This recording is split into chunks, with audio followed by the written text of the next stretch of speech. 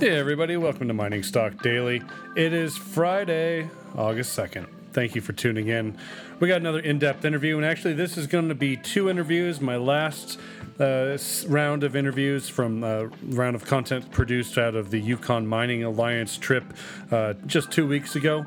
We got great discussions with Matt Turner from Rockhaven and a young fund manager by the name of Matt Geiger you may recognize. So that's just coming up here in moments. We would like to show our appreciation and give our thanks to the show's sponsors.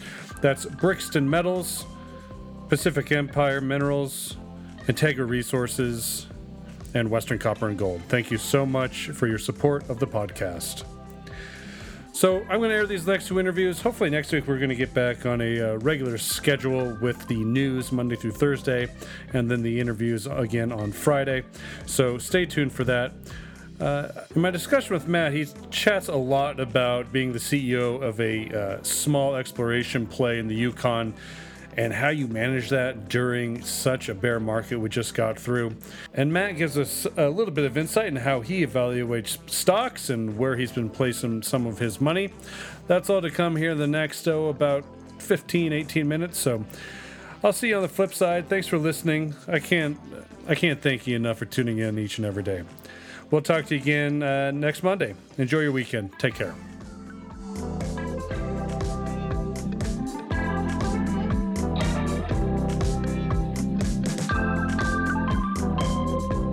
And welcome to Mining Stock Daily. This is Trevor Hall, your host for today. And sitting with me now is Rockhaven Resources CEO Matt Turner.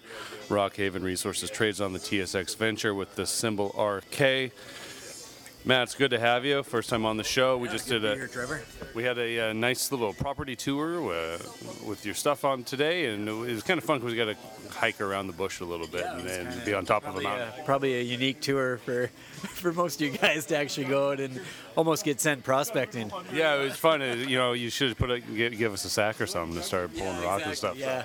Well, that's one of the neat things with Claza though is there's so much to see within kind of the general area of camp, and you can literally visit the tops of the resources and get a sense of the mineralization and the continuity and all that just within what it'd take us about a 45-minute hike around. So, it's pretty cool to be able to do that. So I think one of my biggest takeaways is you really took us on a tour of the mineralization, the veins that are coming up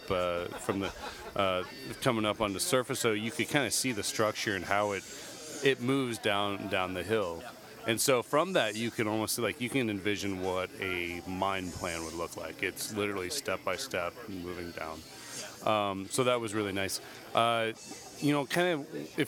those people listening who weren't there, give us a kind of rundown of that vein structure and the porphyry mineralization that is below that. Yeah. So the mineralizing system at Claza is almost textbook when you're looking up a porphyry to epithermal transition model.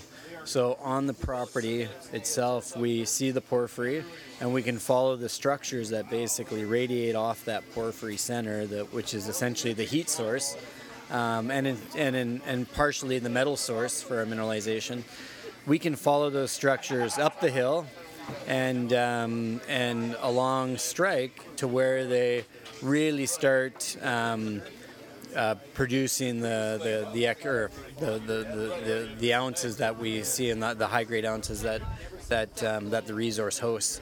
But it's one of those really amazing deposits where you can literally walk, basically a textbook example of a porphyry to epithermal model, and you can get kind of out into the distal part of the epithermal system where you really get the nice high grades with the high grade golds, but with the high grade silver, lead, and zinc. So most of the high grade gold stuff came from drilling last year, right? In 2018. Actually, when we first really identified the high grade gold portion of the system was back in 2013. And that was through those trenches that we would have visited. So that was the really neat thing, was when we did those closely spaced trenches, we we were really able to prove what was potentially there, right? At least on surface. And then we were able to raise money off those trench results. And that was a really tough market too. 2014, it was a rough one. And we were able to raise a couple $1 million. We went out there and hit on essentially every hole and hit really nice high grade mineralization. And then from that, we were able to raise probably another 5 million or so, and that led us into that was a 20,000 meter drill program back in 2015. So I do want to ask you about managing a company like this through bad markets, and that's really important to bring up. But I do want to ask you about the resource estimate that you put out last year that had 1.62 million ounces of gold equivalent of about 6 grams per ton. I mean, very good high grade numbers. I think the market wants to see 2 million ounces, and there's really good potential with what I saw that there is 2 million ounces. But I was wondering, were you too conservative with that estimate? Well, it's an estimate on what we know right now, and we made new discoveries adjacent to the resources, but we haven't truly quantified those yet through further drilling. So that's going to be the next step, is to see what those new discoveries hold, right, as we follow them along strike and at depth. And yeah, you never know what they'll be able to potentially add to the resource. But I think the resource as that we have right now, for what we know, it makes sense, and it'll be. And I think it's something that we can add on, and especially when you start looking at the 2 million ounce equivalents kind of hopefully on the horizon soon, and who knows what else after that, right? So. Real quick about the company structure, what's kind of amazing is that there's no big third-party involvement in it, so there's no stream or royalty agreement on it. And with a lot of projects, you don't see that anymore. It seems like somebody's got their hand in the royalty of someone. So how have you managed to do that over the years? Well, the project, or the claims that we picked up, we've actually paid a premium, an added premium, to extinguish any royalty. On some of the claims. Other claims we've actually just staked ourselves, so they've just come right into our portfolio.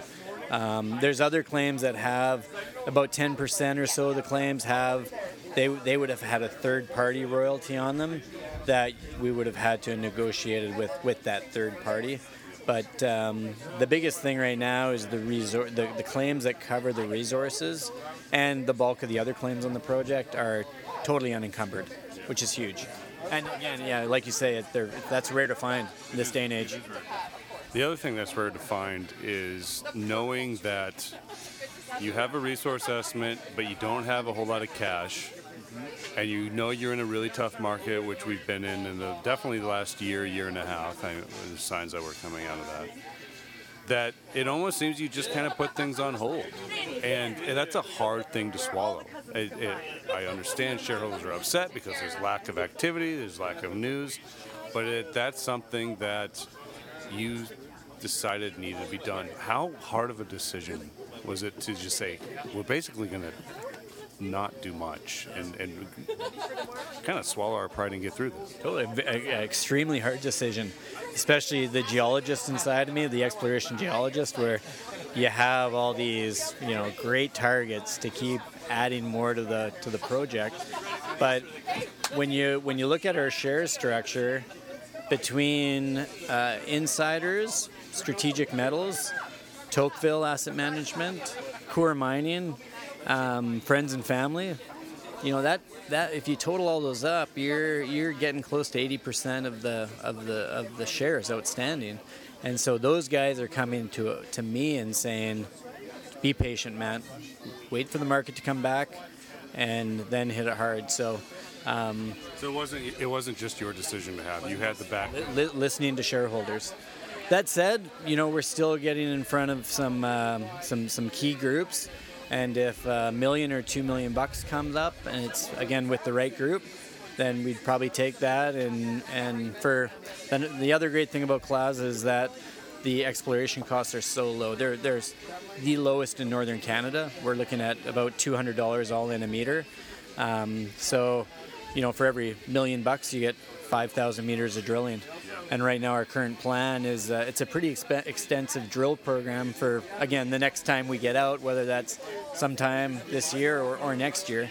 But that's only $2 million to give us 10,000 meters, and again, that should answer a lot of questions, right, for us. We got about a minute left, so I just wanted to ask you quickly. I mean, you're definitely going to have to finance. You got to raise some money. What's the base number you'd be looking at? Would it be that $1 to $2 million? Would you go higher? Yeah, I think that would probably make the most sense. $1 to $2 million right now. The market cap of the company is about 16, 17 million Canadian. So, when you equate that back to the 1.6 million ounces, that gives you about $8 an ounce US in the ground. So for a 5 gram, 1.6 million ounce deposit, that's our peers are trading typically north of $25 an ounce in the ground. So we don't want to do too much dilution down here. Is basically what I'm getting at. But again, it's what we do. It's going to be with the right people. So.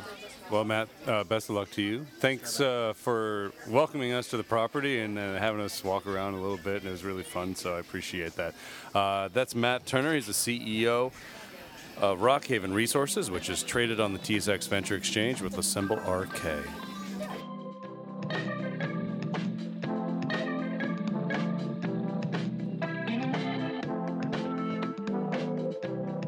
Once again, reporting from the Yukon Mining Investment Conference in Dawson City, Yukon. And with me, I have a new guest to the show. That's Matt Geiger from MJG Capital, based in San Francisco.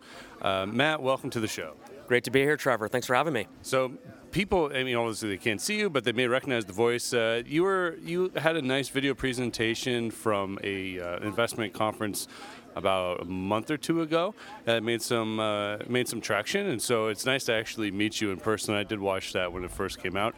I wanted to ask you, the thing that sticks out about you is that you're young, 27 years old? That is right, yep. And like the youngest fund manager in the resource market that we know of? Especially for an industry that is this old, I would say. I feel like there's few and far of us at this age, and we can relate. In my mind, anybody under 50 years old is a spring chicken in this industry. Yeah, well, and we've talked about that numerous times. Actually, at this conference, there's a lot of younger people. It's good to see. It is really good to see. It's a younger conversation. I think there's some new ideas, especially on the approach to investing, and just speaking of that topic, you and I were chatting a little bit on our approach and why we put money into certain stocks, and you are definitely valuation driven. So give us a little quick rundown. I know you have a lot of due diligence, but kind of give us a rundown of things on the valuation side that you really look at when it comes to considering putting money into a junior resource company. Absolutely. Well, some quick background on the fund here. It's a full resource focus. We keep a very concentrated portfolio of roughly 20 names at any given time. It depends on the market conditions. Recently, we've been initiating most of our positions through private placements. I think due to the weakness we've seen really since the beginning of 2018, up until just a couple months ago, it looks like things may have started picking up in May. But it's been a good opportunity to be able to finance companies with pretty attractive terms and get some added upside through warrants. I think it's a longer discussion in terms of the valuation piece. I really look through different lenses depending on the stage of the company. So in terms of the prospect generator space, kind of starting at the earlier stage of the industry, that's one of my favorite business models, mainly because it minimizes dilution, which I think is the number one enemy of junior resource investors out there. In terms of evaluating prospect generators, one pretty easy thing I look at is the company's enterprise value at the moment relative to the amount of money that is going to be put into the ground by larger partners over the course of the next 12 months. And I think if you start comparing prospect generators, looking at that ratio, you can get a good sense for value there. So in the earlier stage of the business, that's what I look at. If you're looking at the development names, those that have either a PEA, a pre-feas, or a feasibility study already announced, I'll usually look at the after-tax NPV and then discount that based on the stage of the project. Obviously, I want to make sure that the assumptions going into the study are realistic. So generally, I want to see a discount rate of between 8 to 10% used. I really want to see the company using spot metal prices. It's a real red flag for me when I see a company using a copper price or a gold price that's 10 to 20% above spot.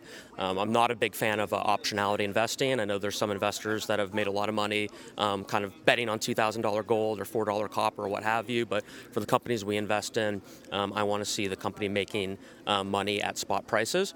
And so again, depending on the stage of the company, generally for a respectable, decent looking economics at the PEA stage, I'll discount the after-tax NPV by a whole 90%, and then look at the company's enterprise value relative to that discounted number. And so, for instance, if I see a company trading at, say, 3 or 4% of after-tax NPV, and they're at the PEA stage, that to me gets me excited, because I say, look, if it's a decent project, it should probably be at 10%. Again, these are very ballpark numbers, but if you start seeing extreme disparities, that's when you get excited and dig in. At the pre-fees level, I'll generally discount the after-tax NPV by 80%. And then at the feasibility level, I'll generally discount the after-tax NPV by 70%. Again, this is very back of the envelope, but that's kind of when I first look at a company at this stage in order to determine whether it's something to get excited about. That's what I'll look at. If it looks interesting, it looks like there's a big gap between where it should be trading and where it's currently valued at, then I'll dig deeper, see if there's a reason for that. And if there's not, maybe that's an opportunity. And then really quickly, I'll touch on the royalty names. We don't have all too many actual producers in the portfolio, so I guess the royalty names are the closest things we have to production. And I'll usually just look at a simple price to cash flow multiple. I am a sucker for the junior royalty names, at least the better managed ones. I like the opportunity that surrounds production growth and the chance of the company increasing their cash flow. And also multiple expansion, which you'll often see, because the junior royalty names are generally traded at price to cash flow multiples that are below 10. Whereas if you look at the big boys, I think Franco, I haven't checked their price recently, but they're probably at a 25x ratio. So if things go right, you can have a company that's both growing their cash flow and then also seeing multiple expansion, and that's when you can see pretty big gains with the royalty companies. So there's some other business models. I have other valuation techniques, but that's kind of again, I take a different. It depends on the type of company, it depends on the business model, and then I kind of have my approach to valuing them. So before you had mentioned something about dilution, you and I actually had I think like 2 conversations about dilution earlier on the bus.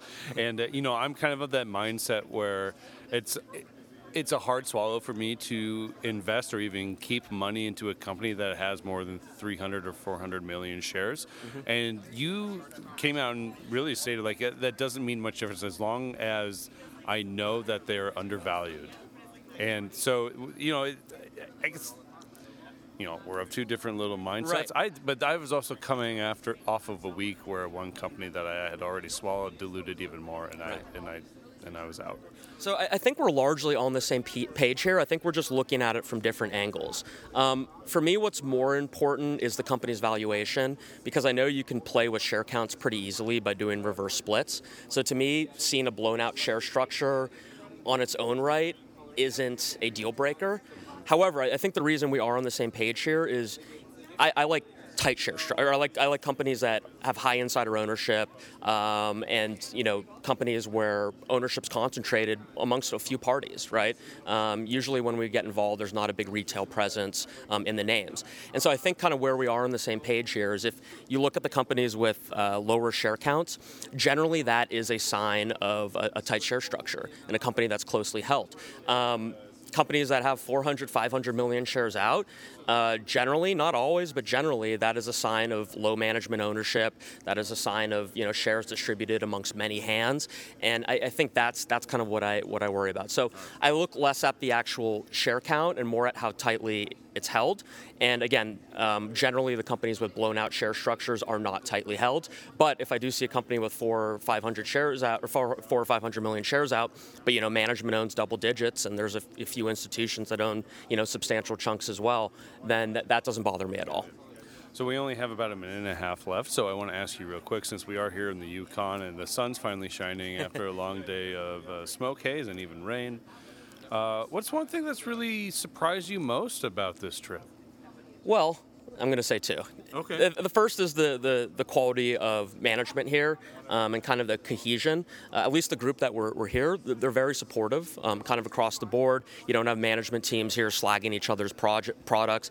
I think that they want to see the Yukon succeed as a whole, and they believe that if one project succeeds, like Victoria Gold or Alexco, that it's going to reap benefits for the entire region. And then secondly, as you mentioned earlier, there's a real young crop of people here, which is really encouraging to see. This is by far the youngest group site visit that I've been on. It's encouraging to meet people like you, and I think there are 2 or 3 other 27-year-olds on this trip, which is pretty shocking. Again, usually if I'm on a group visit like this, I mean, I'm the only person under 40, if not 50. So it's good to see kind of some youth in the industry, and I think I think that's a sign for good things ahead. Yeah, it'll probably be a different story next week at the Sprott Symposium. So. Yes, I think that's. I don't fair mean to to say. dig, but I think that's fair to say, and I will be at the Sprott Symposium. I hope to see you there as well. How can people get a hold of you real quick? Yeah, just go to the website, www.mjgcapital.com. There's a contact field there. Reach out, and I will get back to you. Happy to answer any questions about the fund or any picks or questions that you have about juniors out there. I always love talking shop. Thanks, man. I appreciate it. Have yourself a nice day. Hey, great to have you. Great to be on. Thanks, Trevor. Mining Stock Daily and its affiliates are not responsible for any loss arising from any investment decision in connection with the material presented herein.